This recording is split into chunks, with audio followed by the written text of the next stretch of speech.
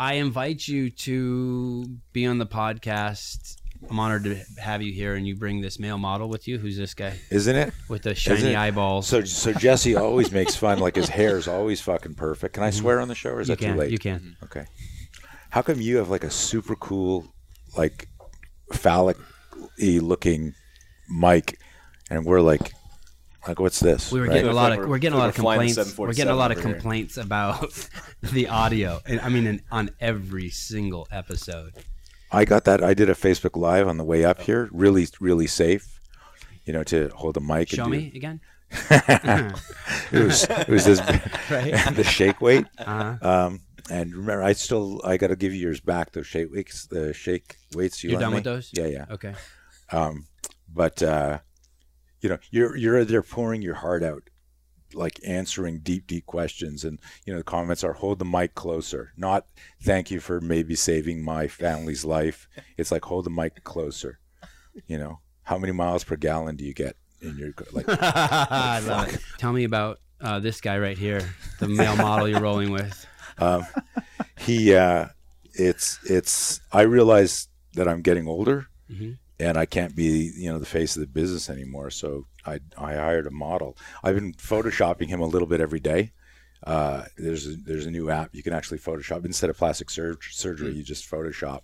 So no, this is Adrian. Adrian is interesting background. I've known him over probably a decade, but he's been a lifelong martial artist.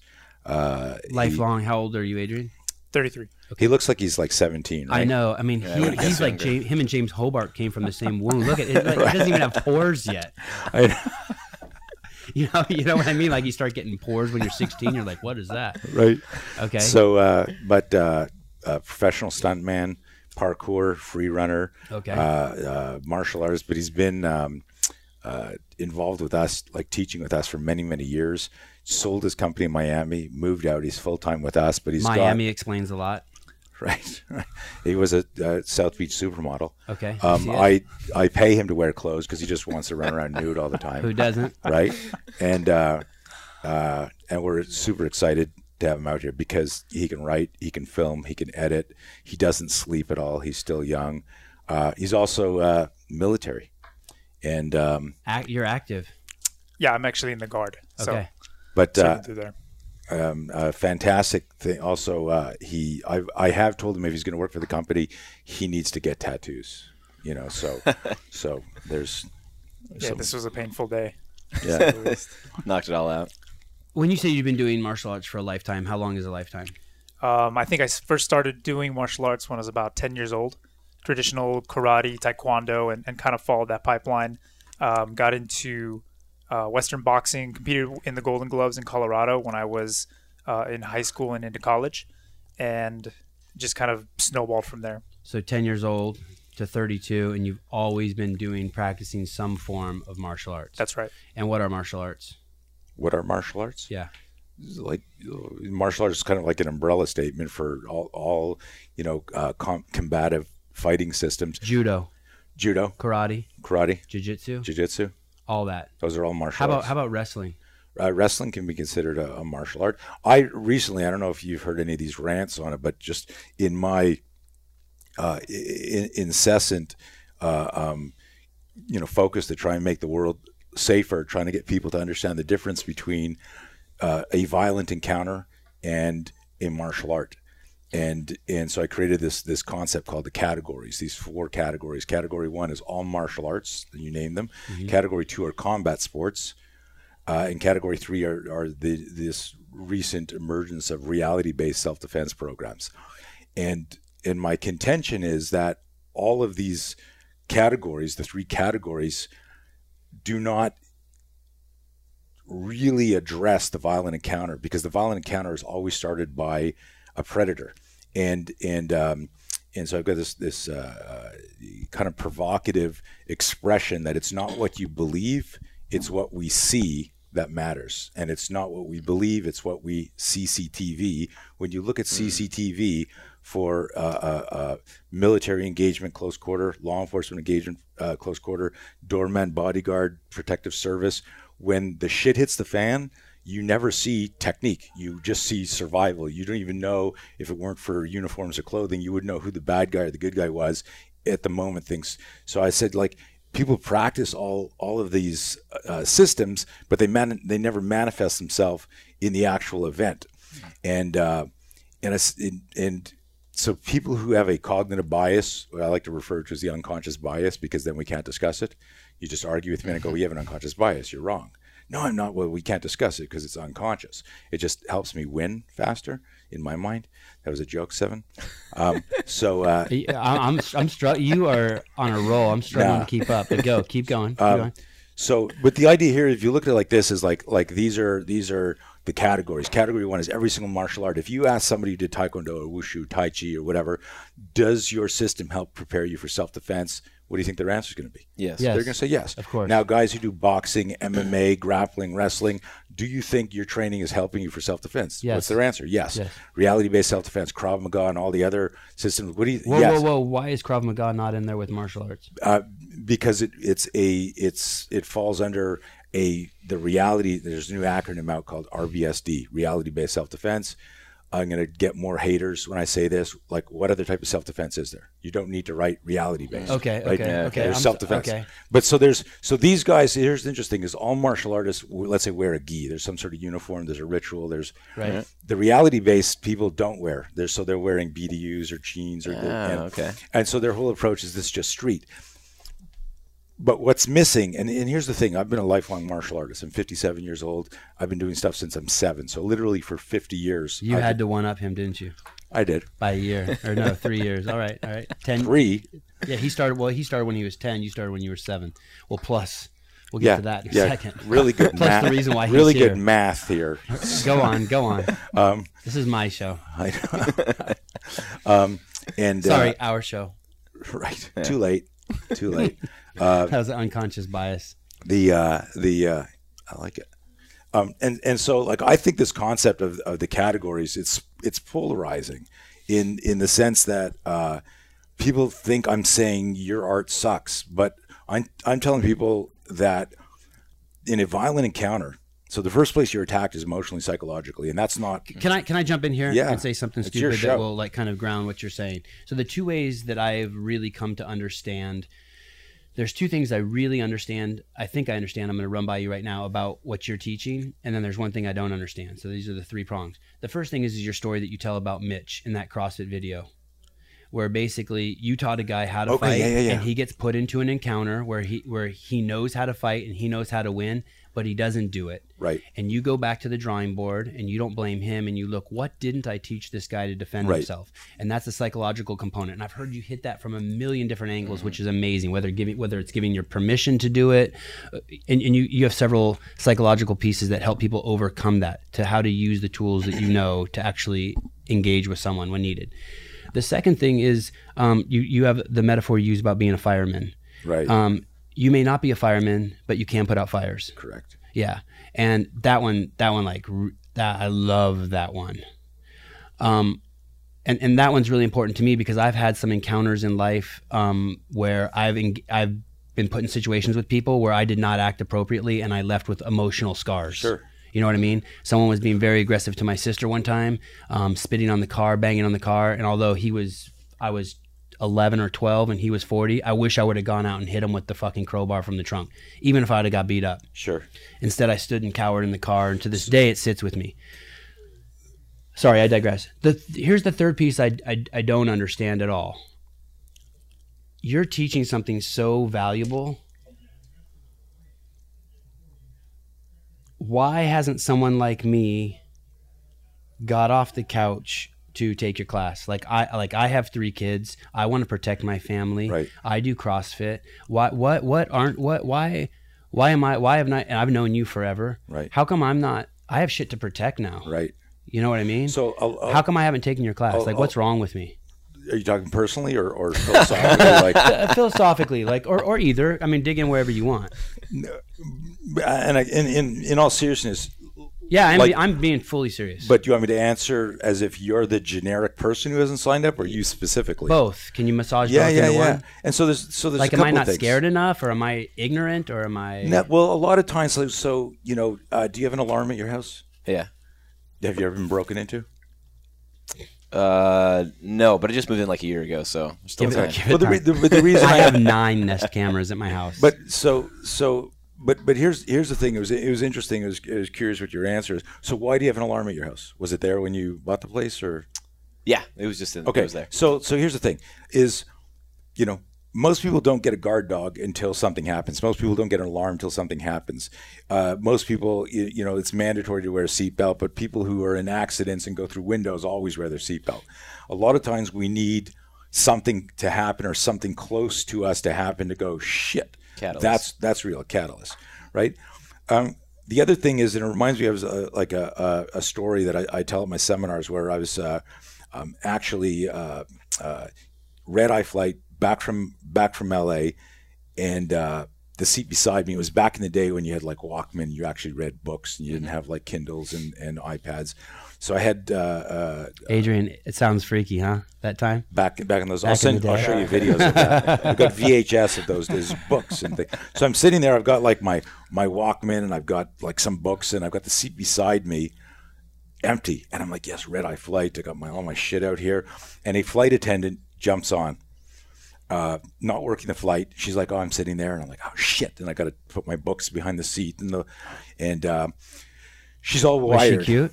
Probably. Okay. I'm wondering why oh shit. Because I discomfort of moving your shit. Moving the shit. Okay. But liking to spread out, and I had like 3 or 4 books, and they were out there, and it was. I've flown 1,000 times in my life. I think I've sat next to an attractive woman 3 times. An attractive man 4 times. Your standards are really super high. No, actually. Anyone who knows you knows they are absolutely not very high. Okay, go on. Sorry. No, it's okay. No, I was sharing some like life-altering information for you, and your head went to. It just sucks. How sitting hot? Next to how hot the was kind she? of people I've sat next to. So you like flying Southwest then? I just like would love to just sit next to someone who's just like and that's how they feel when they sit next to you. I'm pretty sure. Good point. Thank you. But I'm dressed like this though. I know. So this is an interesting story. Yes. And it's one that I've shared so often, and I think it hammers this point home. I know. I'm listening. You're riding on a train, and some dude sat next to you. Right. And so anyways, so what happens is so here we are. And she says, I'm a flight attendant. I'm not working the flight. I didn't want to stay here. This isn't my hub. I'm so glad I caught the flight. I thought I was going to miss it. She's adrenalized, like freaking out. And I'm like, oh, shit, she's going to talk. And I really want to go to sleep. And she says, so I'm a flight attendant. She points to her name. She goes, what do you do? And I'm thinking we're just starting to taxi. And I'm thinking like, okay, I got to say something that's just going to kill this fucking story. Get to the point and end it. Right? Yeah. I'm just going to go, so I'm a life insurance salesman. Thinking like, let's talk life insurance as we're taking off, right? Thinking this, she looks me up and down. And she goes, no, you're not. I can tell. I said, okay, you got me. One of my flaws is I cannot lie about anything. And she goes, I can tell you're not a life insurance salesman. What are you? I said, okay, I'm a life extension insurance salesman. She's like, life extension insurance? What is that? I go, I teach self-defense. She goes, oh my God, I always wanted to know how to defend myself. And I look at her and I go, no, you didn't. And she her body language changed. I go, I think what you meant to say is you always wanted to know how to never be near a situation where you might have to defend yourself. And she goes, oh my God, yes.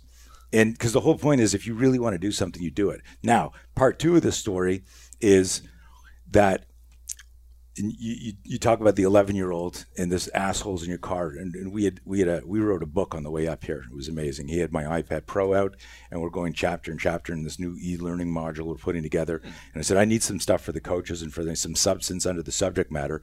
Literally wrote a fucking book on the way up here. Wow. It's was so easy. I think I'm going to write 365 books this year. That's awesome. Just one a day. Congratulations. But take a trip every day. They're really short books, though. They're like, but anyways, still the thing that we were talking about. There's this one slide that I do in the seminar, and it may or may not have the impact on a podcast, and I'm going to share it here, and it's a reveal, so I'm kind of ruining part of the seminar, but hopefully only 10 million people will watch the show, and I could still probably make the rest of the world safer. But I write the word courage on a whiteboard, and I let it sit there, let everyone marinate, and I go, courage, right?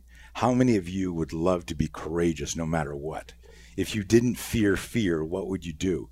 You'd always be courageous, right? So it's our fear of fear, the physiological, psychological changes of fear that changes behavior.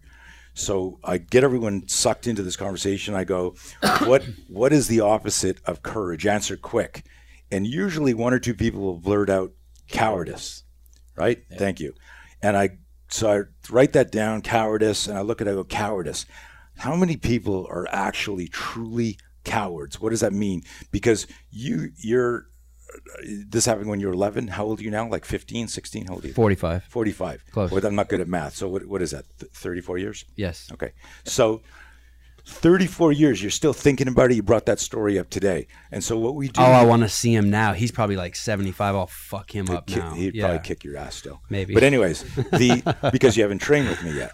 So what I do is I turn around and I block off the word courage so they can't see it. Somebody says cowardice, I turn around as if I'm going to like write that and add to that. And I write the letters D-I-S hyphen in front of the word courage. The opposite of courage is when we discourage ourselves. There's a mental picture. So to me, when we're trying to motivate people, whether I'm working with an athlete or business person or in self-defense, is getting people to realize that all movement is mental. That right now, if I said, you need to punch me in the face, you need to get out of the room, there's a fire, you need to go grab that kid, you need to put pressure on that wound, you're not going to be a different athlete. You're not going to change from ectomorph to mesomorph. You're not going to lose weight or gain weight in that fucking moment. The only thing that's going to change in the moment is mindset. So all movement is mental. And that's our biggest thing, is this whole developing this relationship between looking at fear and actually choosing to know fear. We do this whole play on, you remember the No Fear Company? So I grew up with so much fear, performance, self-sabotage, every sport, worrying about this performance anxiety. So when No Fear really launched, we're big, I bought every shirt. And in my seminar, I make this joke. I go, all my shirts were defective because no matter what No Fear shirt I put on, I was still fucking scared. And so we came out with a product and a concept. It's almost 20 years old. We would write the word no fear, N-O, fear, talk about it. We go, the idea that you will actually get to a state and a place in your life where you have no fear is ridiculous. Because the moment you actually believe in that, if I said to you, how do you feel? You ready for the podcast? You're like, yeah. If you suddenly had like a butterfly, or you notice your breathing changed, or wow, that's weird, my palms are sweating, you might start to second guess your preparation and your knowledge base and your competence and your confidence. So what we did, in the same way we take courage and write discourage, we write no fear, and then we put a K and a W on the either side of the N and the O, so that it says no fear. That if you want to get to no fear, you actually got to fucking look at it on purpose. And so we say F, face it, U, understand it, is that how you spell? C, confront it. F-U-C, and then you know it. And so I bought all of you guys a T-shirt. It says, it's fuck fear. Did you really? Oh, yeah. So Can we grab that? Bring my shirt in here. That's so awesome. So this morning, that was exactly what my wife suggested. Why don't you wear a Spear shirt? I was like, oh, shit. Yeah, thanks a lot. I don't have one. I think you gave me one. It was too small. Yeah, the duffel bag, yeah. I'm really particular how shirts hug my body. Oh, dude, you're going to like this bag. This bag? Oh. That is a nice bag. Right on. It's actually made out of parachute. Yummy. So, Tony, so you're going back to my question. So are you tracking this shit? Does this make sense to you? Yeah, totally. Well, that last part's a lot, but I am tracking it. I really like the discourage, but I want to go back to my question. So the reason... But let me interrupt one thing. Let me just recap this. It went from most people, you ask me, why aren't people training? Why aren't you training? Right. Most people, if I say to you, life insurance policy and will, done? Right. Is it done? Tell me yours. My life insurance policy? Yeah. Do you have a will? No. Right. Because in order to do that, most, particularly men, hesitate with that. I hesitate with that because I don't want to talk about my mortality. For me to collect life insurance, I got to fucking die. What, that doesn't seem very practical. No. For you to collect life insurance, your wife has to die. Right. That's what I meant. Yeah, see, I'm not hard enough to wear that shirt. There's no fucking way I can wear that shirt. Well, I didn't give it to you. Right. Good point. Good point. Those it's an acronym. Those unfuckwithable shirts. Right. Like, I always wanted to wear one of those. I got one for all you guys. So I don't have I haven't had the catalyst. You're saying that Matt needs to put on a ski mask and fucking jump me in the fucking parking lot tomorrow to take your I'm class? actually, at some point during the show, I'm attacking you. Okay. Yes. I spoke to Rory about this, Yeah. and he said, that'd be so good if you attacked Sevi during the show. I said, I'm actually going to kill him on YouTube, just for the ratings. This is what we've been waiting for. And you have your protege here to take over the business. Right? Because I'll be in jail, or because you're going to kill me. And who knows? Both, all that. But in all seriousness, how it goes is this. How do you practice? So I argue that the most important... I have an 11:30 meeting, just so you know. You're canceling it. How do you... So inarguably... I want to take the class. I got the Bob XL in the garage. I took some striking classes, you know? Like, I want to take the class. But there's... It's like... I'm going to have to, like, not wash my car or something. It's prioritizing. Yeah, right. So listen. Yeah, that word. Here's the thing. I argue that the ability to protect yourself or a loved one is arguably the most important skill you could possess, but it's also a skill you hope you never have to use. So there's this weird thing, like unless you have like some sort of aptitude, like you're a hunter, and so you go into, and I don't mean hunter like a hunter of animals, but there are certain people that want to be law enforcement military, and they want to hunt bad guys, and it's natural to them. And so some people have an aptitude for stuff. You could sit down with me and tell me how cool math is and show me the latest cool, instead of Excel, you can use this. And I go to sleep and my eyes roll. I'm like, I can learn it to run my business a little bit, but then I'm going to hire a professional to handle it.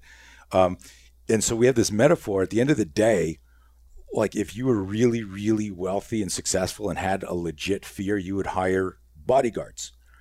And so this is back in 1988. I would go like, hey, you're a VIP, you're a VIP, you're a VIP in your life, but you just don't have like the actual physical wealth or, intellectual property and capital that somebody's trying to steal shit from you or your family, that you need to hire protective services. So who's your bodyguard? Because you're still a VIP. And we created this be your own bodyguard metaphor that basically said it was you, and let me throw this out for you and for the audience wrestling with this.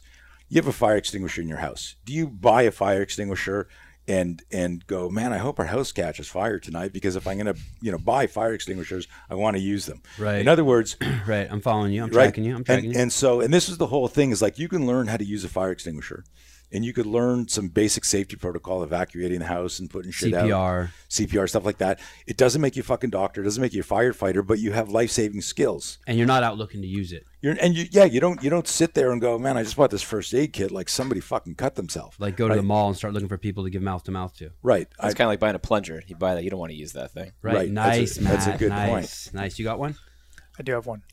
No, not a plunger, but I mean you meant a little joke to go in there. Yeah. Oh. Shit, Adrian. So, it's this cumulative, like we've been domesticated, right? We've been domesticated. There was a time, if we went back 100 years, a couple hundred years, like you could be scared shitless of hunting, but you still the hunter, you're going to die. Mm-hmm. You could not like when you skinned an animal, but you had to do it or you're going to die. And so, it's a funny thing because this is the system that I created and it's been my life's work.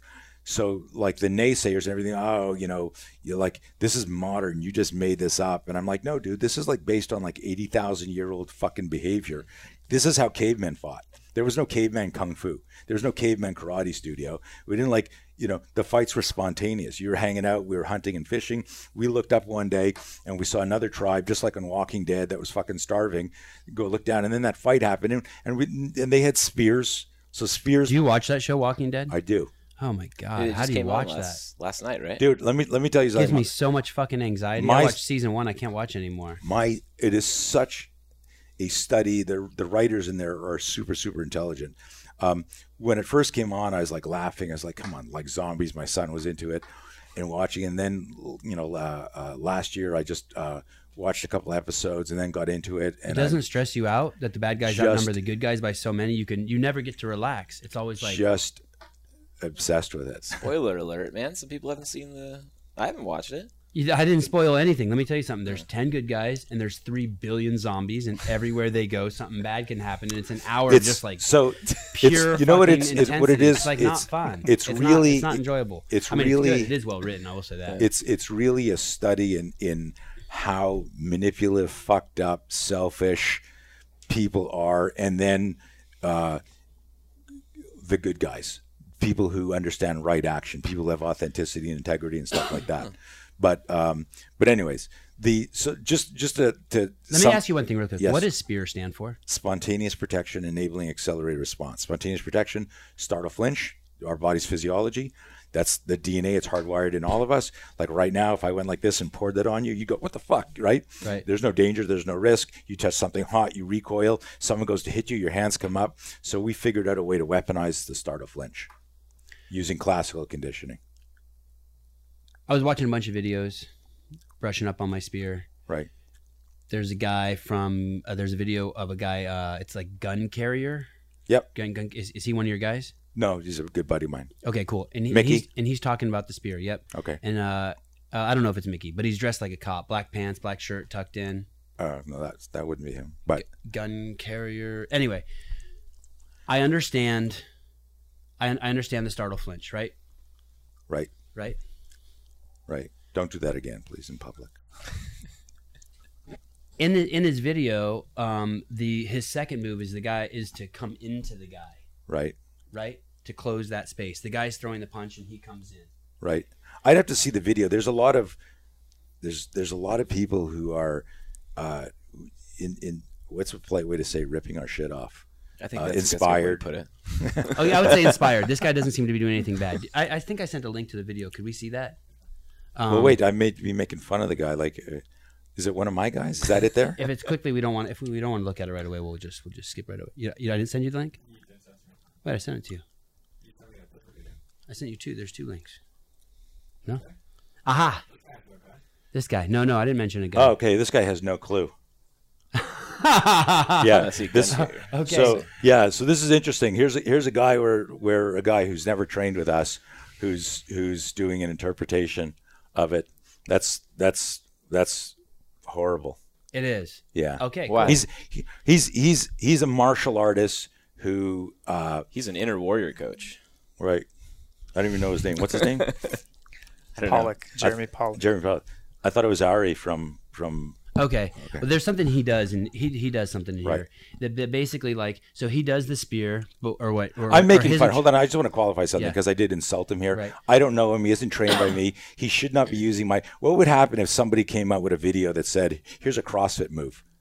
What would your team do? Our lawyers would fuck him up. Right. It wouldn't even see the light of day. Right. And so basically what he's done, he's used my SEO and my brand to draw attention to his video. SEO, what's that? Search engine optimization. Okay. So he's tagged me, SPEAR, and a lot of guys do that because they want, when people do like Google search, this guy's not authorized, he's not an instructor, he's not a teacher, and he doesn't understand the SPEAR system. He has But you've seen this video?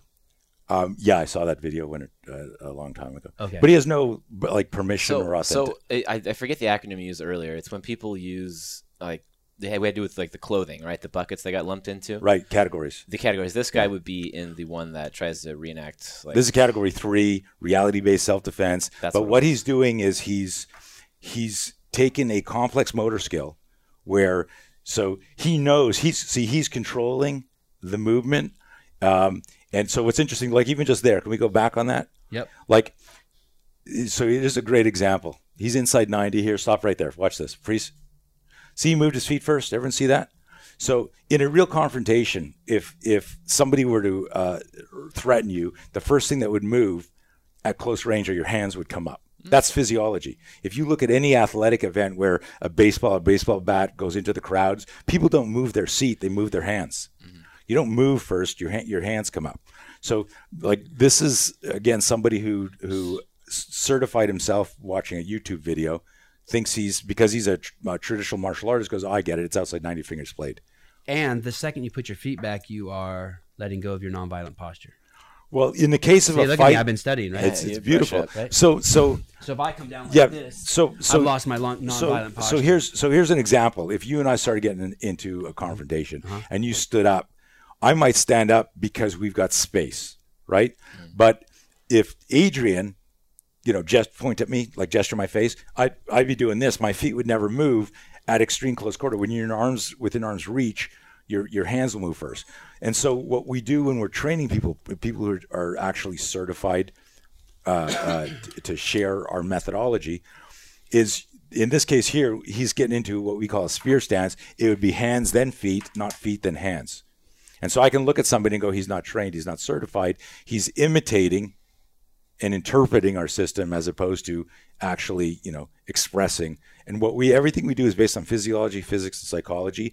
And every practice track, and that's why it's Pavlovian conditioning, every practice track, we always mirror physiology, because all fights are dangerous, but the most dangerous confrontation is a sudden ambush. That's the violent encounter. That's the category 4 that we say, listen, practice. I love jiu-jitsu. I love boxing. I practice complex motor skills. I practice stuff in category 1 and category 2. But I always spend or assign a different element of focus and personal awareness on category 4, because it's only in a category 4 confrontation that me and my family are truly at risk. And that's where situational awareness and fear management matter. I can tap out. And that's in the class that's relaunching on November 19th in Las Vegas. In Los Angeles. Hollywood. That's the Be Your Own Bodyguard. Be Your Own Bodyguard class. Yes. And all of that stuff you just said prior to me interrupting you, you teach that in that class. Yeah. And that class is from 8 to 5. 8 to 4. 8 to 4. We have this. And what if that's not enough for me? What if I go there and I want more? That's a great question. So here's the thing. That's redundant, by the way. All my questions are great. Or need not be said. Right. Listen, I start with this very, very high level. When I was 20, I was asked what I want to do. And without hesitation, I turned to this venture capitalist dude and I said, I want to make the world safer. And he sat back. He goes, how are you going to do that? I said, well, I think we teach self-defense wrong. It was after that event where my student lost Mitch. And I said, we don't teach from a scenario-based perspective. We teach from a complex motor skill. Step 1, step 2, step 3, do this, learn how to punch, learn how to block. But the first place you're attacked is emotionally, psychologically. And so if I'm going, what the fuck, what's going on? And the guy's nailing me or stabbing me or dragging me to a secondary crime scene or something, I don't have time to get to my style, my system. And secondary crime scene. That sounds fucking horrible. Doesn't it? Get in the trunk. I don't like any secondary. Get in the trunk. Exactly. TSA. Never, but there's a simple rule: never ever go to the secondary crime scene. Don't get in the safe. You don't get in the safe. I'm not sure I follow with secondary crime scene. So usually, punch you in the street, throw you in the van is the secondary crime scene. If we fight and then I try to move you, really bad shit is going to happen after that, statistically. When somebody gets moved to a secondary crime scene, they're usually getting tortured and murdered. Hey, first you're on a date at the movie theater, and then the secondary part of the date is back at your house. Right. And two very different things happen, right? slightly different context. Yeah. We're big into like trying to help each other understand. Yeah, that's good. With similes and metaphors. And, nice. God, secondary crime scene. It's horrible. Dude, have you ever been to secondary? Like you go to Canada and they pull out your broccoli. Didn't I ask you if you had vegetables? You're like, dude. Wow. Canada. I don't even know what show I'm on right now. I just lost it. Okay, because going back to what this guy said, basically what he does is he shows that startle flinch, and obviously I missed the nuances of the feet going down and getting into that fighting posture. But then the second thing he does is he comes forward. And when I was going to like question you on that and try to like to prove your system, so it depends. Wrong. And can we instead of giving this guy, unless we're going to study it a bit more, let's get him off here.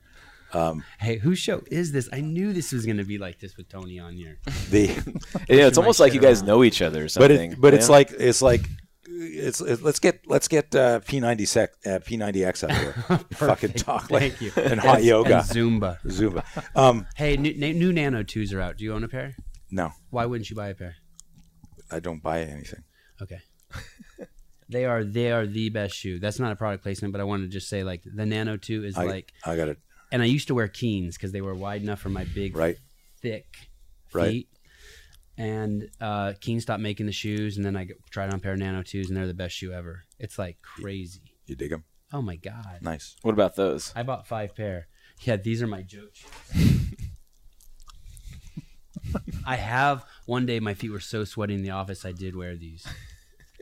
I mean, here are the two ends of Reebok right here. The greatest shoe ever, and something like you'd see at Barnum and Bailey Circus, right? It's like if there was like a CrossFit competition for clowns. Look at that. That's from my the pipe on my Harley Davidson. Really? You could tell it was like from like fast roping and climbing shit, and just it's in the wrong spot. I understand, but I just mentioned my Harley Davidson on the air again, right? And I wonder if Dan Bailey's at home talking about Christ, because we're sort of in a competition. Does he follow his passion more? Or do I? It's like there's a balance in the world constantly. It's like carnal man, Dan. Yes. You don't know because you don't listen to the show, and that doesn't resonate with you. I actually have listened to the show a couple of times. Yeah. Nice. You know, you were talking about. You're. Let me do this real quick. Hold on, Matt. Okay. Sorry to interrupt. So that second flinch. He's really not sorry. I am sorry. Okay. So I do this, and then he actually moves in. What is so which is different than kind of what you taught. So here's an example. No, so the startle flinch. You can pull that guy down. Tony's tired of looking at him. No kidding. There's some sexy pictures of Tony, by the way, on the internet. You should find one of those where his like eyes are all shiny and shit. That's all right. 10 years ago. We can before the light dimmed. So no, don't. I don't want any pictures of. Yes. Nice. That's 30 years So this ago. was a student who was late on his monthly dues, right? This is me at a CPR course, first aid course. I'm doing the Heimlich. That looks like the masseuse we have downstairs. What's his name? The guy who's always like... DeWitt? DeWitt, yeah. I'm dragging you to a secondary crime scene. Well played. Can we get that off there? Oh, jeez. Come on. Give him something. You pick one, Tony. Okay. That's fine. How about that with the dog? Followers. Yeah. Oh, look at my dog. That's a puppy. Isn't that cute? Dookie. Okay. 22,000 You okay followers. with that? You okay with that picture, I'm okay, Tony? but it shouldn't be up there.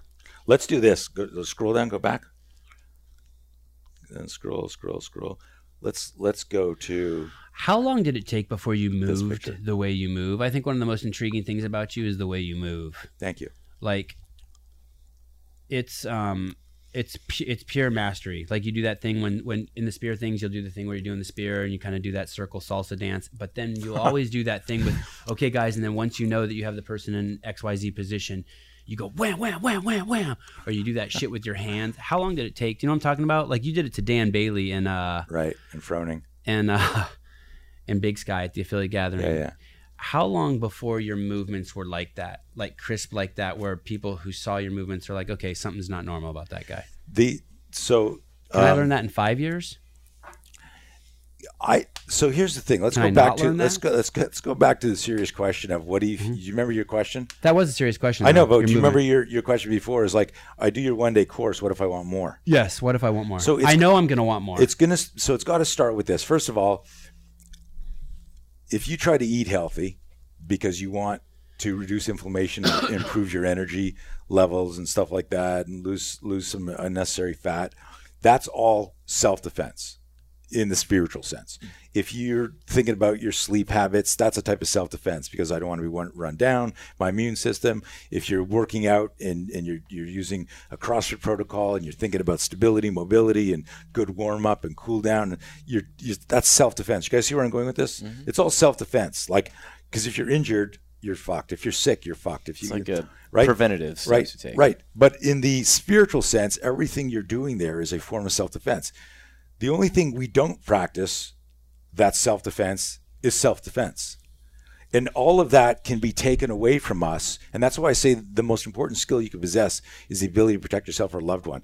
Whatever material wealth we all accumulate, if I said to you, your guitar collection, your stamp collection, your car collection, your houses, you get to keep all that, but tomorrow your wife or your kids are fucking gone and it's going to be secondary crime scene horror. Or I'm going to give you some situational awareness and some fear management skills, your ability to navigate this problem but you got to fucking start over with the material. Right? Now, we can make jokes here because there's lots of room for jokes right there, right? But the not when you have 3 kids. Not one joke popped in my head. No, but when you talk about fear management, for me, I'm thinking of someone entering my house, and you're kind of freaking me out. Right. I don't want to be freaked out. So this is like The Walking Dead, but live. So what I'm saying is that we do things like we wouldn't know if our somebody close to us started choking, how to clear their passageway with CPR. If somebody cut themselves, how to put on a tourniquet. Most people have no clue, right? And so it's an interesting thing, because if I sold you on the idea, and this goes back to this story on the airplane. If I said to you, hey, learning first aid is critical, you could save somebody's life, you might do that. But if I said learning self-defense is critical, you could save somebody's life, yours, we hesitate for the same reason, because we don't want to, in the back of our mind, we are so domesticated that we outsource our safety. We think that we live in a bubble, right? If I say to you, you should really learn to, like when particularly females find out what I do, they're like, man, I always want to learn that, but I'm actually always with my boyfriend or my husband, or always at work, or always at home. And I look at them and I go, well, you only have 100% chance of something happening to you. And they're like, what? Because statistically, it's somebody who knows your routine, and it happens at work or at home. So you only have 100% chance of something bad happening, right? The specter in the dark, the imaginary specter in the dark, that's the fucking anomaly. Yeah. Did you see the article Andrea Cecil did? It was, I want to say 2 years ago. Someone broke into a CrossFitter's home. Tennyson. Stabbed the husband. Yeah. Or beat up the husband. I actually trained them. Thank you for reading that article, because I'm actually quoted in there, and she interviewed me for that article. Thanks, dude. And good thing the wife stepped up and stabbed the guy in the back. She killed the guy, right? She killed the guy. In fact, so we went up and did a seminar for them. And we had some cops, some military, firefighters, a bunch of CrossFitters. After the event. Okay. Yeah, after the event. It was about 2 years after. That's quite a catalyst. Dude, so, I mean, that changed their life, and I'm not going to talk too personally in it, but I will say this. That's amazing. That's her. Oh, that's her right there? That's Tennyson. Wow. In this picture? Yes. Incredible. So what is she doing here is, so if you read this here, it's like when a dangerous stimulus is introduced too quickly, you flinched. So this is where this guy...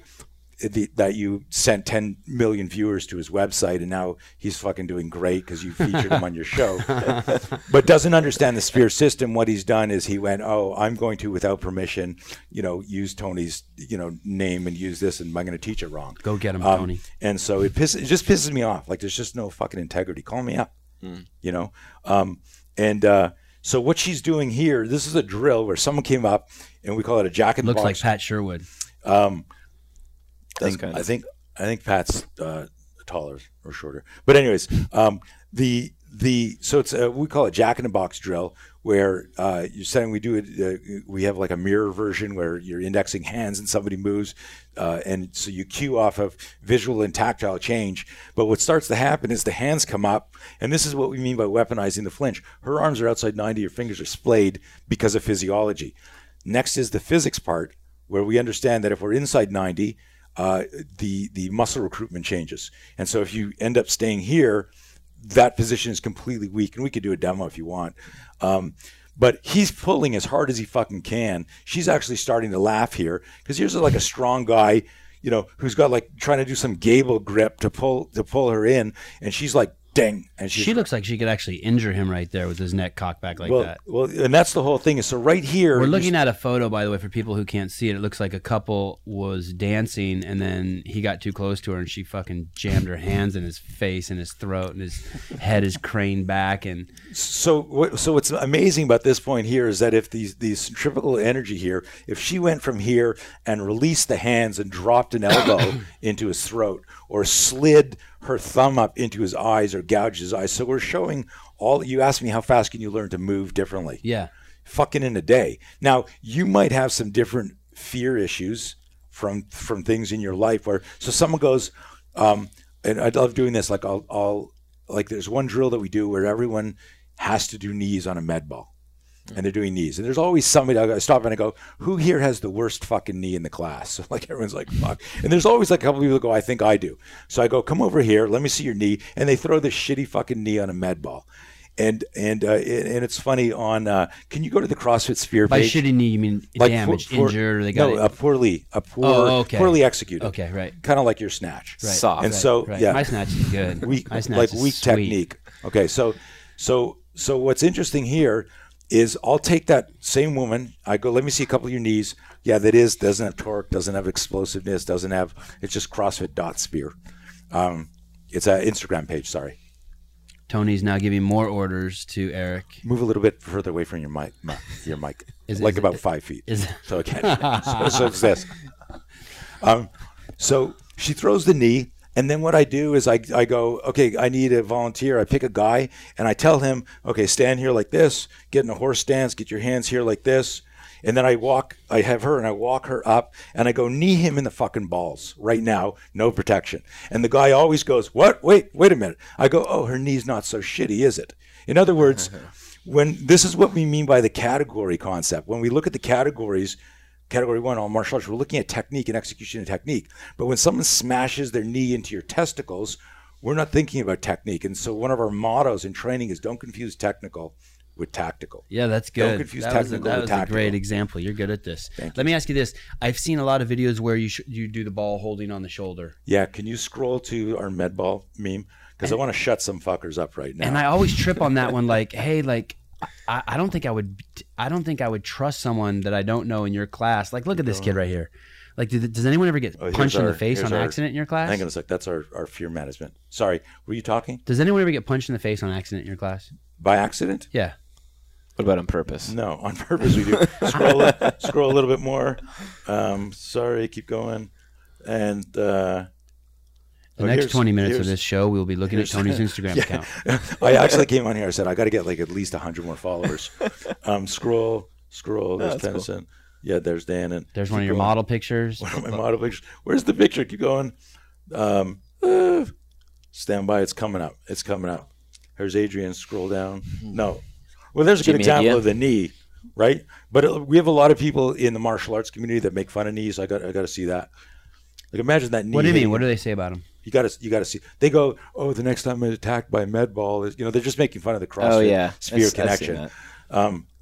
Click out of this. I got to find this meme because it's the great. same thing would be saying next time I get attacked by a dummy or any non-human apparatus. Where did we put this meme? Here it is. Pop that one open. Look what we did here. So haters be making fun. You remember this guy? Oh, yeah. We see that? That we hit med balls, Take the cursor off here. Is that wow? I'm so sorry, Eric. There's just fucking Eric. Oh my God! I was gonna give you a shirt, but fucking bully show. Thanks, man. But what's interesting is so what we did is with the med ball.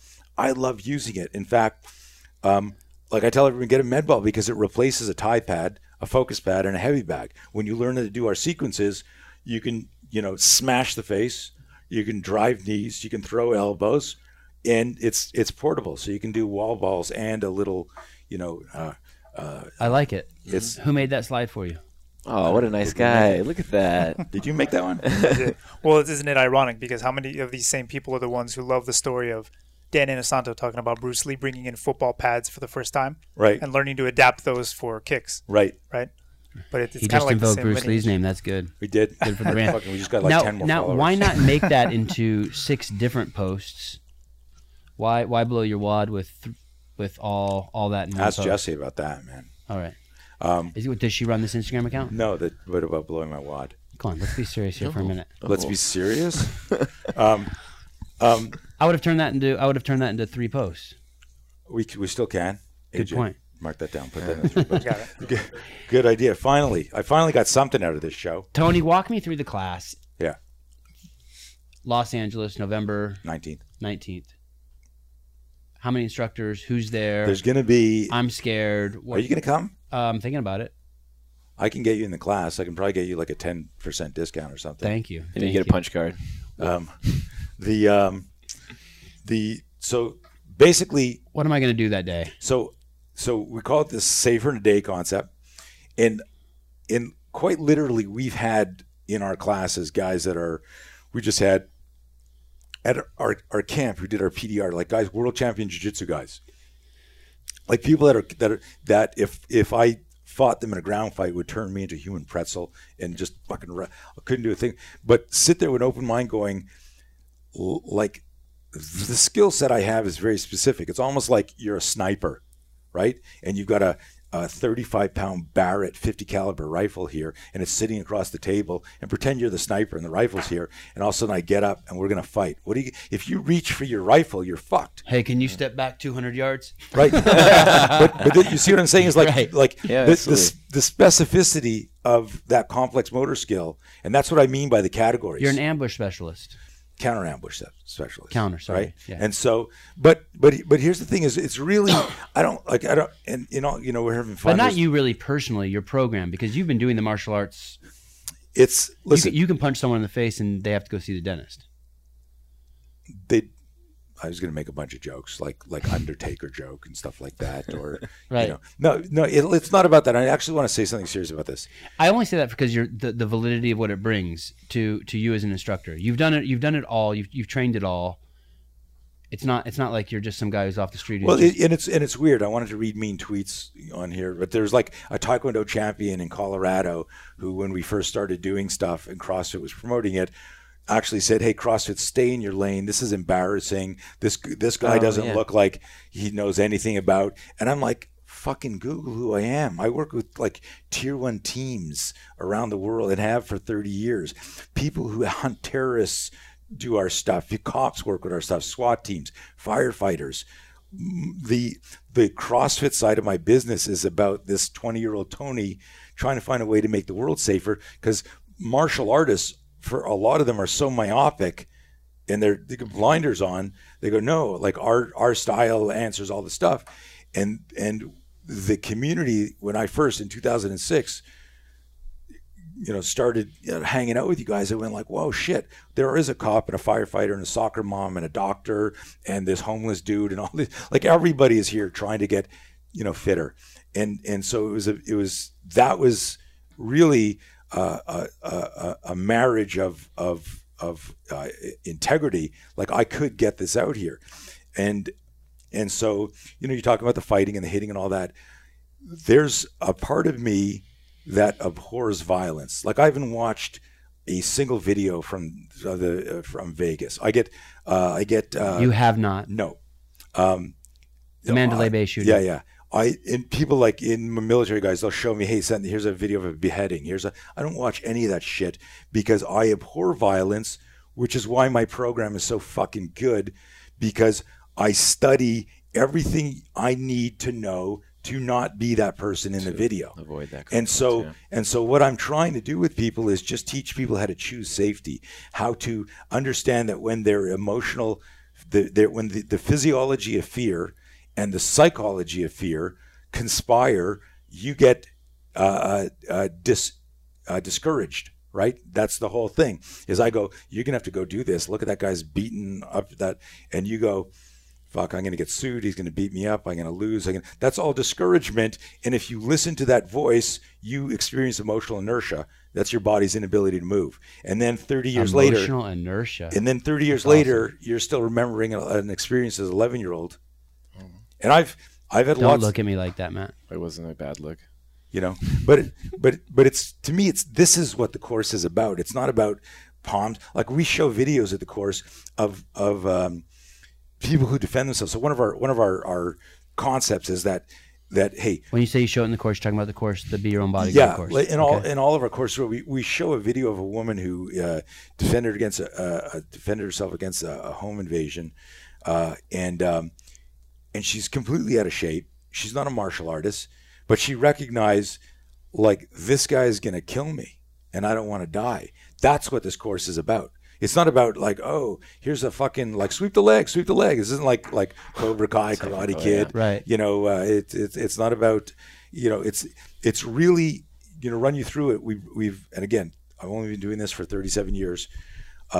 It's understanding the 3 Ds of the architecture of violence: detect, diffuse, defend. If I can detect and avoid, I do not need to diffuse and de-escalate. If I can't detect and avoid, and I understand the psychology of de-escalation, because those who talk can usually be persuaded to walk, I can then, take that air out, take the pressure off, and I de-escalate it. But if I can't, I need to protect myself. If you haven't seen the video that CrossFit did on Tony, you should see it, by the way. It doesn't address a lot of this stuff necessarily. More than a fight? The little... This one, yes. This is an amazing video. And it gives you significant history on Tony and his Do we have to play that now? No, we don't have to. It's your show, Tony. Do whatever the fuck you want. Right. This is a Jay Vera joint, right? Jay Vera. Jay did this, yeah. But I think this is... change that picture. Anyone who's going to go to his class or who's sitting on the fence to take the class should definitely see that video. It's amazing. Thank you. Because I think not that you need validation, but people are always looking for, hello, who's the instructor going to be? And you're obviously overqualified. This is, and I want to talk. Can I talk about that for a second? I have a team. Like, I haven't taught for 15 years. I got a team around me. Adrian's on the team, and I've got team like all active duty and someone who's walking the walk. Right. Every day he's doing something where he's training in an environment where there could be ambush, whether it's being in the military, whether it's being in the gym. But here's an interesting thing is, and this is why, particularly with the CrossFit community, is we're not teaching a martial arts. So people go, is like Tony anti-jiu-jitsu, is Tony anti-karate, is Tony anti... No, but those are all... That's almost like when Greg... By the way, that video clearly shows that you're not anti any of those. You're actually pro those. I love all that shit. Yeah. But I understand the difference in the category, and I understand physiology and psychology. And I know that I've interviewed guys. There's a cop that I interviewed who, it was a few years ago, it was that Sikh temple shooting. He got shot like 14 or 16 times. He's like lying on the ground, this guy's shooting him. He says, I can feel rounds passing through me, hitting the ground behind me. And all he's thinking, he's not thinking about, and he's a guy, and I'm not taking credit for this, but his department is trained in spear, but like he wasn't like fucking blocking bullets and doing but what he was talking about is, this is not how I'm going to die. And it's that thought that keeps you in the fight. Is that a line you use in the class? Hey, is this how you want to die? No, but we go through a very, very personal part. We go through a very personal part where we're talking about, like, one of the exercises is, what does it cost you if you don't fight back? Right. And we discuss that in the group. The secondary crime scene. Well, but listen, here's the thing is, like, teaching somebody to throw an elbow. Here's the thing about like like I've designed a lot of courses for a lot of different groups and units and agencies and stuff like that.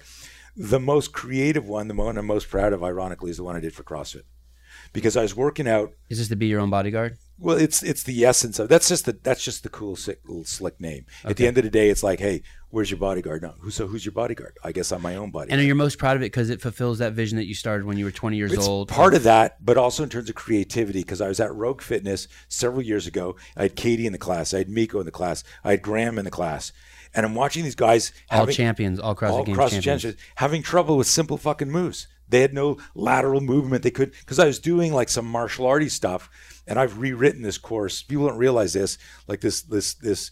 I'm not going to say she was an idiot, the Taekwondo champion from Colorado, but you're an idiot if you're on a fucking smartphone and you can't Google the course and go, oh, Tony Blauer designed it. She was too busy ripping you. Right. And but here I am watching this, and I'm a perfectionist. You know me for years. I'm like, what's wrong with this shit? And it's bugging me. How did they not? And so it's a lunchtime workout, and I'm watching one of the guys do wall balls, right? And all of a sudden I see in a wall ball the quarter extremity movement of a double palm strike to the face. I just see the move, and I'm like, oh my God, there's a hidden arsenal inside of CrossFit. What year was this? This is probably 2012. And maybe 13 or 14, like it was several years ago. And then once I had that like clue, then I go, oh my God, someone's choking you. You got to elbow him in the face. If you got the range of motion of a fucking front rack, you can elbow somebody. You drove to the box today and somebody said, put your seatbelt on, and you went like this.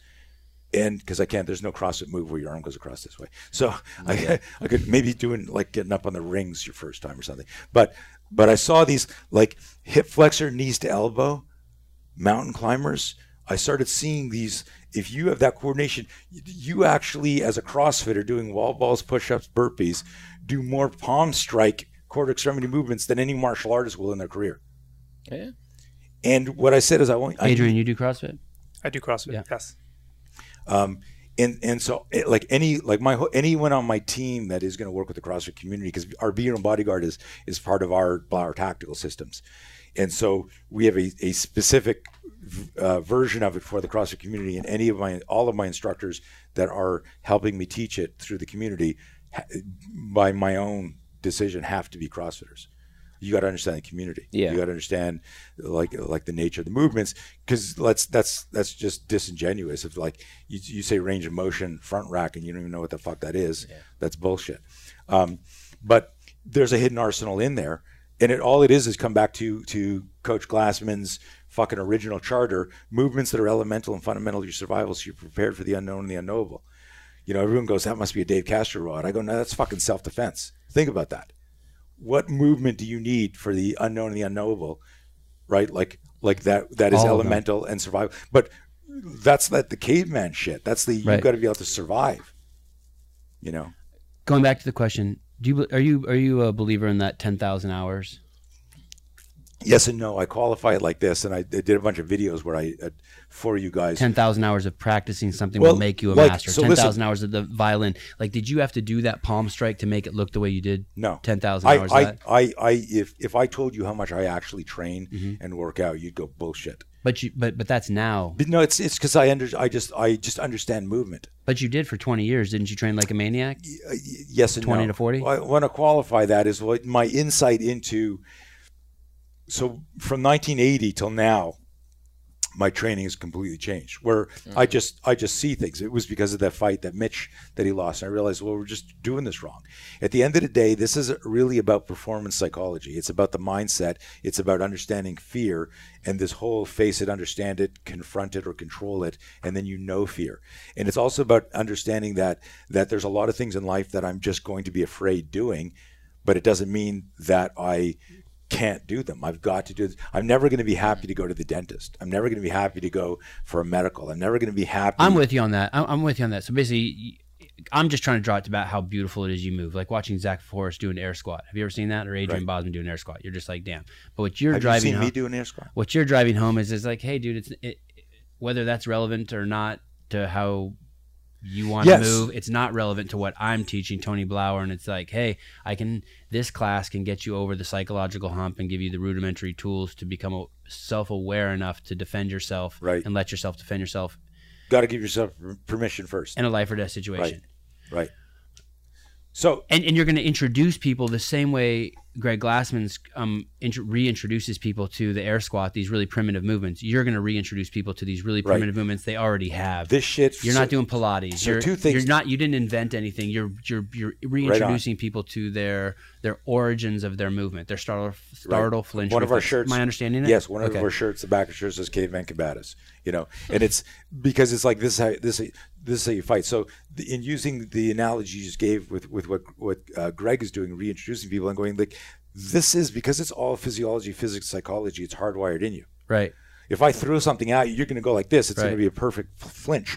But if I say to you, show me the startle flinch, you might go like this, and I go, that looks posed. But if I whip something at you, it'll be perfect. Yeah. Right. Reaction. So now I need to teach you the physics of how to strengthen that position. Right. And that's no different than it's no different than the everyone missed that. They were like, "What's he doing?" He was gesturing, throwing something at me. It's going to look really good on the radio. So understanding the physics of it is no different than understanding like where your hips should be on an air squat and where your knees should be and where your feet should be. Right? It's understanding how the body's engineered intelligently. Right. Then you get like this endorphin rush when you do it right. Like the first time you do something right, it feels right. So when we do an exercise where we've got the physiology and the physics working together, your brain goes, oh my God, that feels so strong. And that's why we say science is self-defense, physiology, physics, psychology. Someone comes to this, I'm teaching them, you're a fucking human weapon system. You already know how to fight. You just don't know you know how to fight. Why? Because you think fighting looks like category 1, 2, or 3. And it doesn't need to. 62 minutes in and I'm starting to get it. Listen to this. I do this it's a new one. You haven't heard it. I think it's right up there with the firefighter analogy. So what we're doing, because we didn't really go into that, is I can teach you to use a fire extinguisher in 5 minutes, right? Pop the lid, spray, okay? then I can do scenarios. I've done that so many nights right? in college drunk, just going through apartment complexes, just ripping. Anyway, nice. It's amazing. Nice. Have you ever shot a fire extinguisher off? Yes. It's a great feeling, isn't it? It's a great feeling. Have you done that, man? No, I haven't. Have you done it, Adrian? Guns. Yeah. It's awesome. Guns are fun. Yeah. But it's so you can learn the fire extinguisher movement, and I could say, hey, man, why don't you sign up for this fire extinguisher class? And you do the first one, you do it, you go, okay, I got it. Well, why should I sign up? I mean, well, you're going to get a black belt in fire extinguisher. Well, 3 times a week.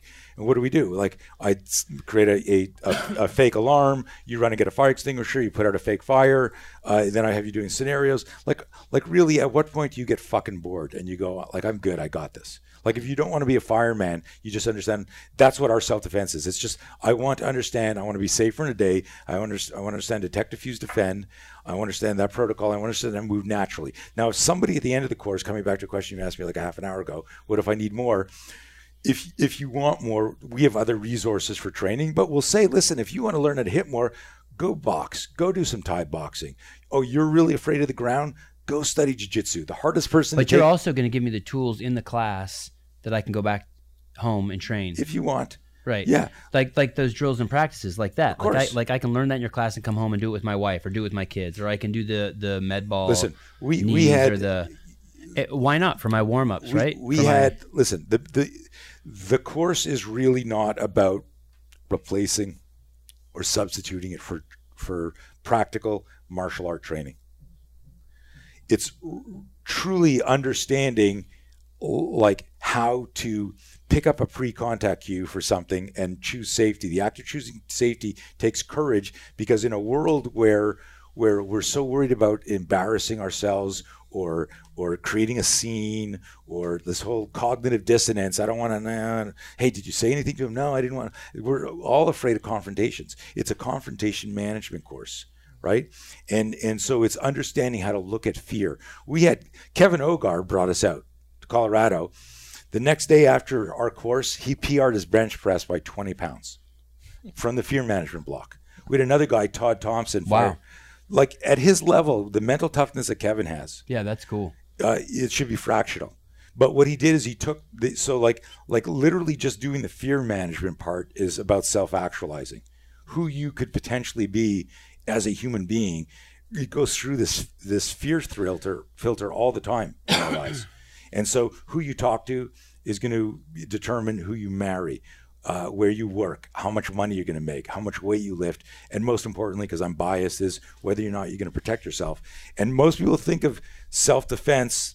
Listen, if you Google the definition for self-defense, like worldwide, you'll see things like the physical act of protecting your property or your life.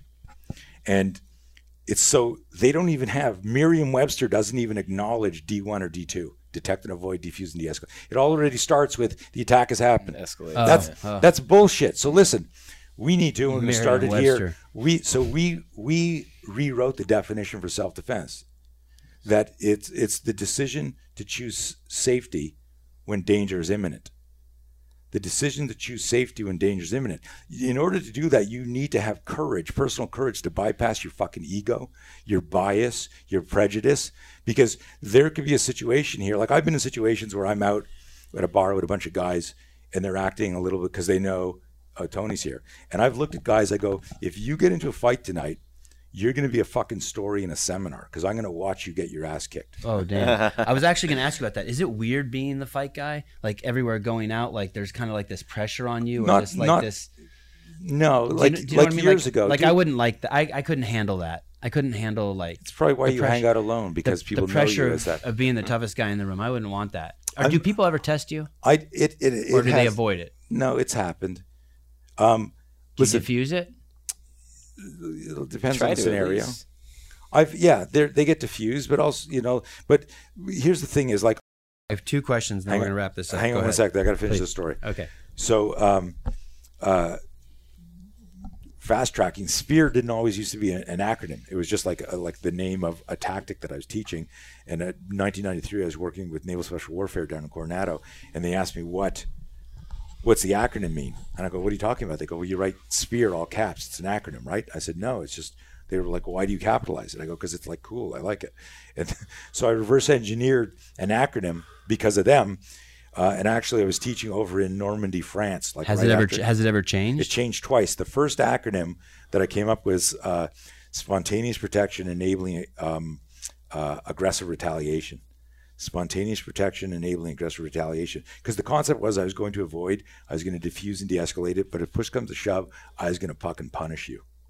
Like, you made me fight because you fucking forced it. You crossed every moral, ethical, and legal line, right? Force must parallel danger. Let's not be cavalier about this. And so I called them up. I was in France. I said, hey, guys, write this down. They fucking loved it. About a year later, the law enforcement community discovered me. I was teaching at ASLET. They're not in business anymore, but American Society of Law Enforcement Trainers. And it's this big international thing.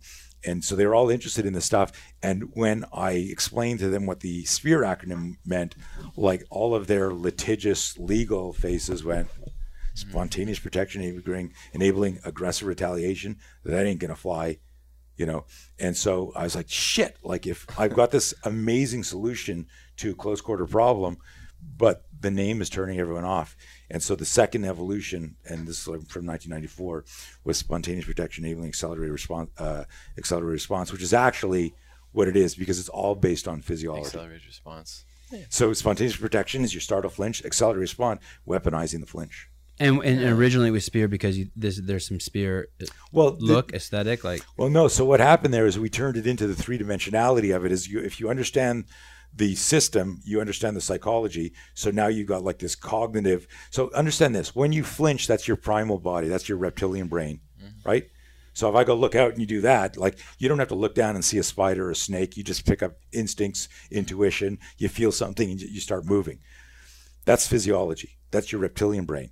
What we're doing is we're saying, listen, there's a kinetic energy. Right now I'm potential energy. When I do this, I'm kinetic energy. There's a kinetic energy that's created by the startle flinch. That's triggered by the danger. Danger close triggers startle flinch. How do I weaponize that? I got to get my cognitive brain to go, you know what, you don't need to step back and get in a fucking stance. You can now explode forward, get outside 90, and do what, remember the picture of Tennyson, slamming the guy, and now he's like, you know, out of position. And so what we're getting is we're getting our cognitive brain to respect, embrace, and integrate what your reptilian brain is going to do anyhow.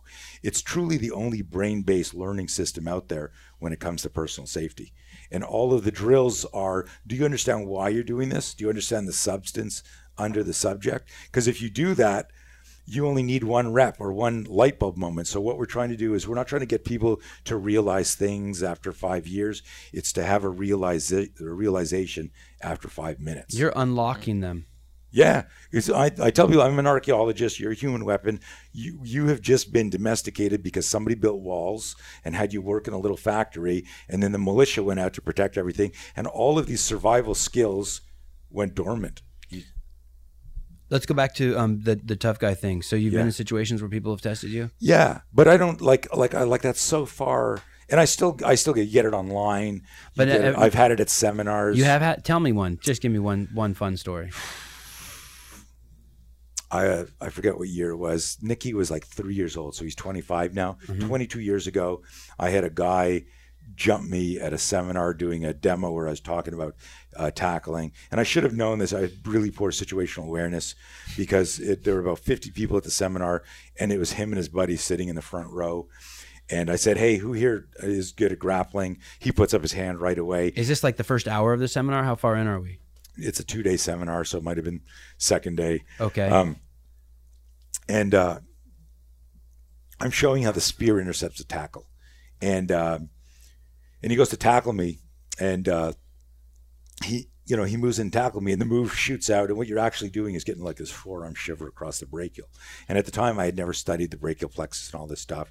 It was early on, and I didn't know this, is that as the guy shoots in to tackle, the serendipity of this movement if Adrian simulates slow tackle, come to this side so they can see, is as he comes in, if you push away the danger, you guys can't see that because I didn't want to hit the mic here, but go to this side, is as he pushes in, if I push away the danger, my forearm, the radius bone, will hit the nerve. That looks bad. The brachial. And it slams this way, but you're not doing anything. If you remember the picture of Tennyson, she's like doing that.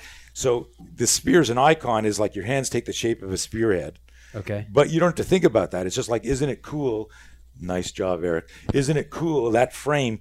You think about like the strongest geometric shape. Look at the shape of the pyramids, right? They're still standing, the oldest architecture, that shape. And so when I put my hands up and I go, shit, and I go to flinch, if I can push away danger, if he goes to bite my face like a zombie and I go, shit, and I slam, that's that move right there. So it's the fucking simplest quarter extremity movement. It's the strongest expression of power. So I talk about the spear as a split jerk of self-defense. It's fucking unbelievable. So pound for pound, right? So you can get somebody big who's going to move more force than you, but you're only as big as you are. You're only as big as you are. So he jumps in at you. So he jumps in at me. You're trying to keep him on track. I can't. I'm like he jumps in ADD. At you. He's some fucking troublemaker in the front row, and he jumps in. But here's the thing is, like, he moved at me. So a good friend of mine, I'm still friends with him to this day, Dean Lawler. He's kind of like Robbie Lawler's brother. No, but really successful, but badass fighter. Doorman, street fighter, is like a massive security team infrastructure now. But back in the day, he was kind of like what I was doing in the States and North America. He was doing in Australia, and we got together, and we're still friends to this day. But he's at the seminar, and this guy, I say to him, "Okay, come tackle me," but I don't know what's happening, and he comes in, and he comes in super hard. And so the harder you come in, so guess what? So if Adrian comes in light, I do this. But if he comes in, take that off for a second. You're not saying anything anyway. Here we go, Eric. Make sure you're rolling on this. But if I'm here like this, don't hit your head on here. But if I'm standing here like this, and now he comes fast at me, and I do this, do you see like the impact there changed? Yeah. So the impact changed on his head. If he was actually trying to drive 2-3 feet through me like that, come in and drive in a little bit. Do you see how much more impact they got on there? Now check this out. Pull me as hard as you can. Tight. He's a strong dude. Tighter. This is physiology. His flexor chain is always weaker than my extensor chain. So you can have a female against a guy buying time. You see his face, how fucking red it is. But while I'm in this position, could I gouge his eyes? Could I pull out my gun? Could I pick up an improvised weapon? So did you do that? Did you pull a gun on him? Well, you gouge his eyes? No, it was a nude seminar, so none of us had clothes on. It was kind of weird. But in seriously, he comes at me really hard, and it stuns him. He thinks, I don't even know this because we never talked, but he probably thinks I hit him hard because he went hard. But all I'm doing with the spear, so we have 3 iterations of it: primal, protective, pushing away danger, what I'm doing, and tactical. And did it get weird in the class? Did his friend stand up? Did he leave the class? So I go to have him tackle me. I do this and I stop him. I say, do it again, do it harder, but drive me back towards the wall. As he comes in at me again, he comes in like super hard, and I go, dang, and it stops him. What I don't know, and there was a cop there, I'm still friends with to this day, this guy Wayne, he says to me afterwards, he says, you don't know about brachial stuns? I go, no, what's that? He says, the brachial plexus, if you hit that, it's like it unplugs you, like it'll give you a flash knockout. That's what was happening to the guy. He was getting stunned, but then coming through, but he didn't know what happened, so he would charge again. So I said to him, drive me into this fucking wall, man. Let's go. Like, you're stopping. And I feel. And you're doing that because like you got pissed at the first time you did that. You're like, oh, I got pissed. I got pissed because I was trying to really show something authentic, but I didn't understand what was happening to him. It was really innocent. So he comes at me. I go, boom. I do it again, and this time he picks me up, and he's trying to suplex me on a basketball court. He's like up, like trying to, And he was an instructor from a grappling academy. So listen, when I go to a seminar, unless I know the person, and usually even when I do, I stay at the back or on the sides. I'm there thinking rear security, but I'm also like sometimes people go, oh, Tony Blauer's here. I remember being at this famous martial artist seminar. Jun Rhee, the father of Taekwondo in America, sees me in the seminar, says, oh, Tony Blauer's here. Tony, please come up here. He calls me up on fucking stage to do a demo with him. Well, I don't want that. Like, this is your show. I don't want to be up there, right? And so the fact that he was sitting up in the front row was a pre-contact cue, right? And so when he put his hand up, but I wasn't noticing. This came out after. And And so I said, hey, who's your good at grappling? His hand's up here. I need a volunteer. He came up. He jumped up right away. I don't really care who I do the demo with. So he's got you in the air? So he's got me in the air, and he's going to suplex me on a basketball court. And I come up, and what I do is I grab him by the hair, and I twist his head back the other way because you can't suplex. If I move your head one way, it's like a fucking steering wheel. Right. You move the head, right? Right. Yeah. And so I move him back this way, but everything is now in what's called tachypsyche. It's gone into slow motion. And I'm on top of him like this. I've got his hair twisted back this other way. So now we're locked up like this. And I've got 51 people here watching. They don't know. They think it's part of the demo. And I'm upside down. And it's all slow motion. But I've been teaching for at this point here for 15 years. I go right into what we call closest weapon, closest target. And so this is something when we teach people, we don't teach people techniques in our training. We teach them tools and targets. If I teach you, you have an elbow, you have a headbutt, you got your teeth, you got your finger, then I could be over here like this, hanging out with the guy, and then you say to me, that's the bad guy, and I'll go, and I'll be right in his eyes, and I'll rake his face, and I'll see whatever I see. I'll move. There it is. I can't believe we got that on the show. But here's the thing. I might be over here like this, and then you know, he goes, that's the bad guy, and I go, whap, and I'm in his nuts, like boom, crack, and then then the shots. I'm not looking for the way the movement goes. I'm not looking for. Oh, I've got to. Right. I'm not slave to the system. Right. The system empowers me. Right. And so it's a performance psychology. Like the greatest MMA fighters too. You see that they're kind of like water in there, right? Like the Mighty Mouses or the John Jones. Yeah, there's a few of those guys that are their whole body's a weapon. But most of them are still doing this, going, I got technical. Yeah. And what they are is they're still locked into the stylistic restraints of that performance. They're not just moving. So here I am. I'm up here, but I've got his hair. I'm upside down. I'm going to mess your hair.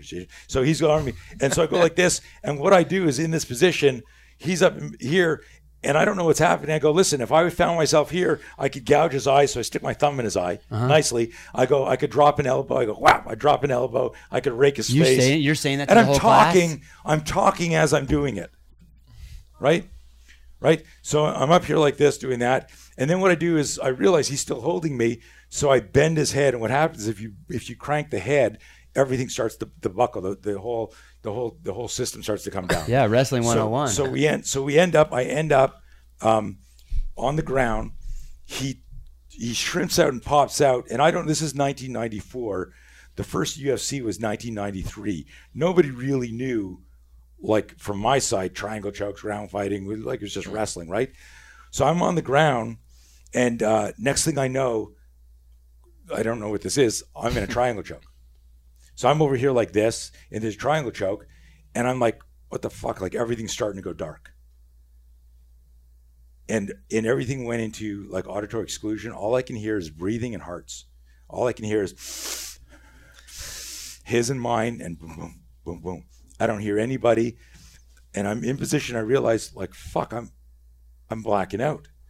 And I pick him up. I stand up. Nikki's in the back asleep in a stroller with a babysitter. And here's what I'm thinking. Was she cute? Dude, it was the flight attendant. I picked her up. Awesome. Full circle. So I pick him up like this. He's in triangle choke, and I fucking just drop. But we're not on a mat, so doing it on a wooden floor changes shit when you get hit. It's like getting fucking hit with a chair across your back, right? Everything breaks. He slips through. We fall and we slide up like under a chair. And I know you got to go.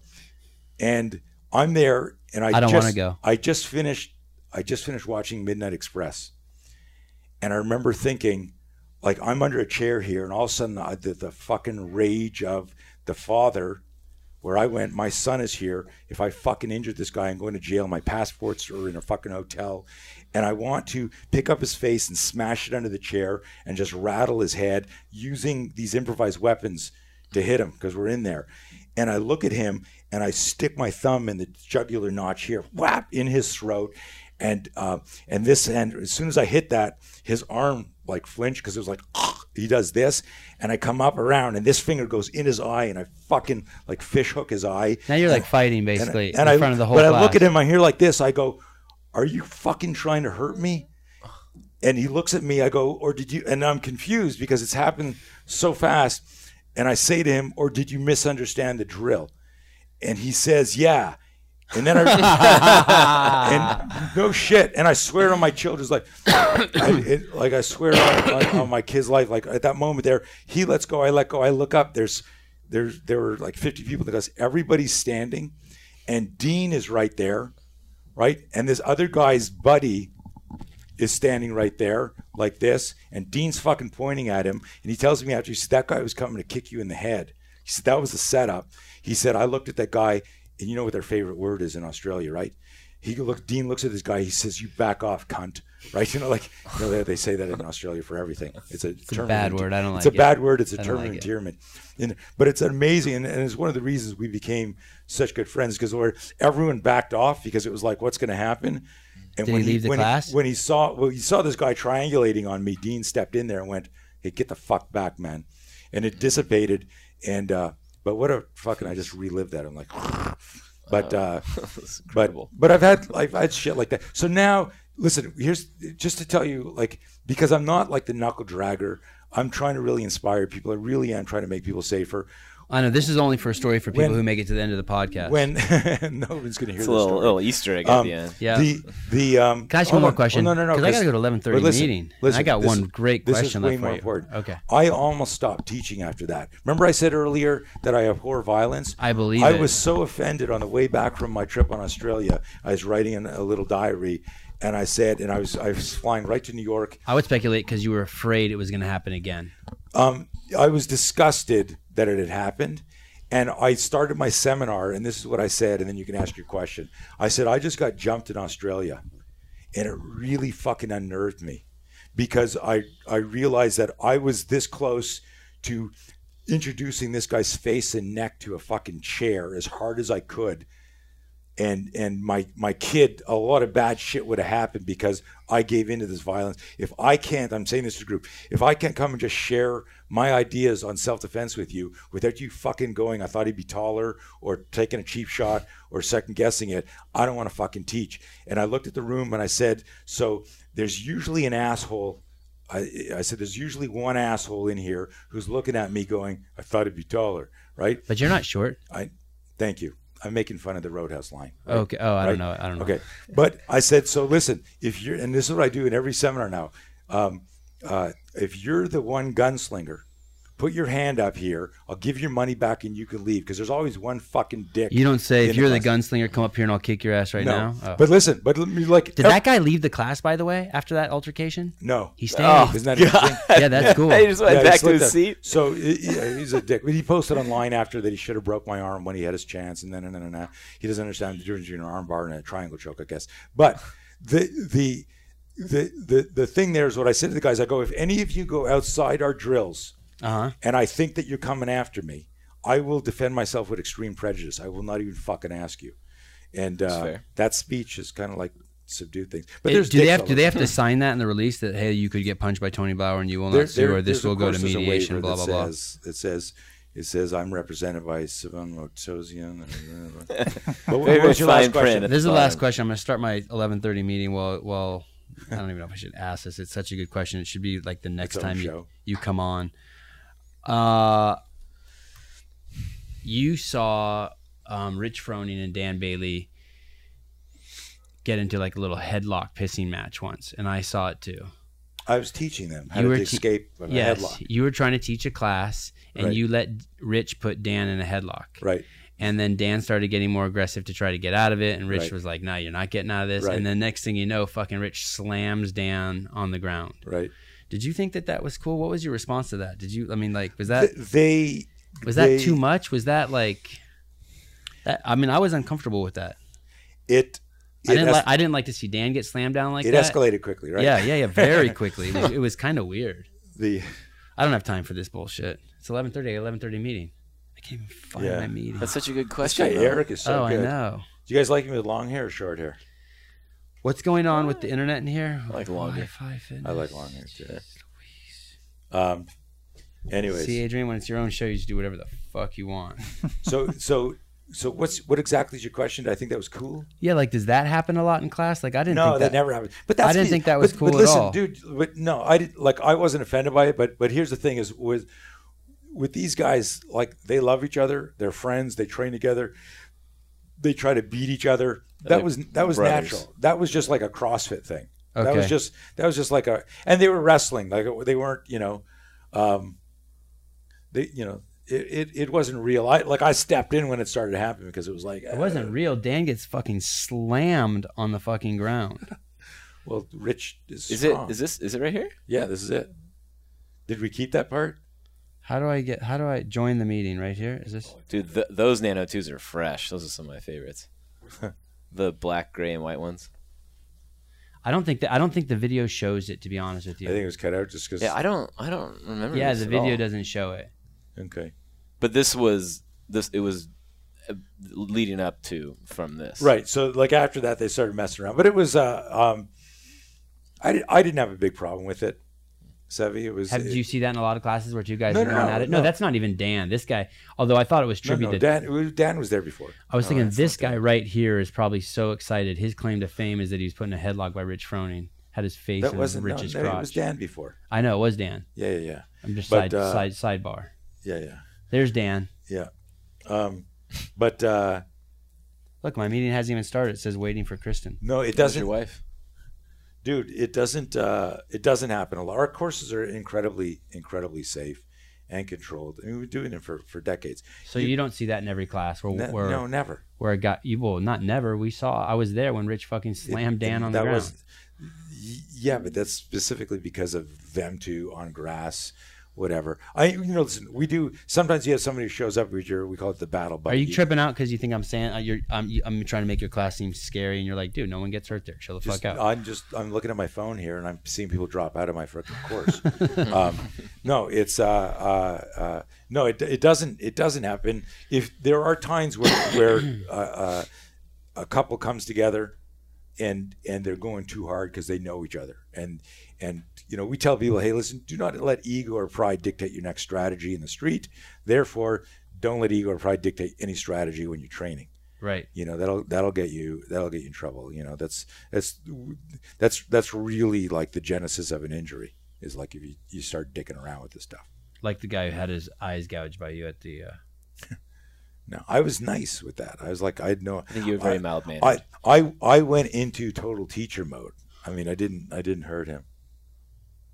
Look at that. Were you nervous at all when you were fooling around with Dan like that he was just going to be too? No, there it is. That's the movement. Yeah, but like that's. I love that. That's not how I move. But I don't move like that.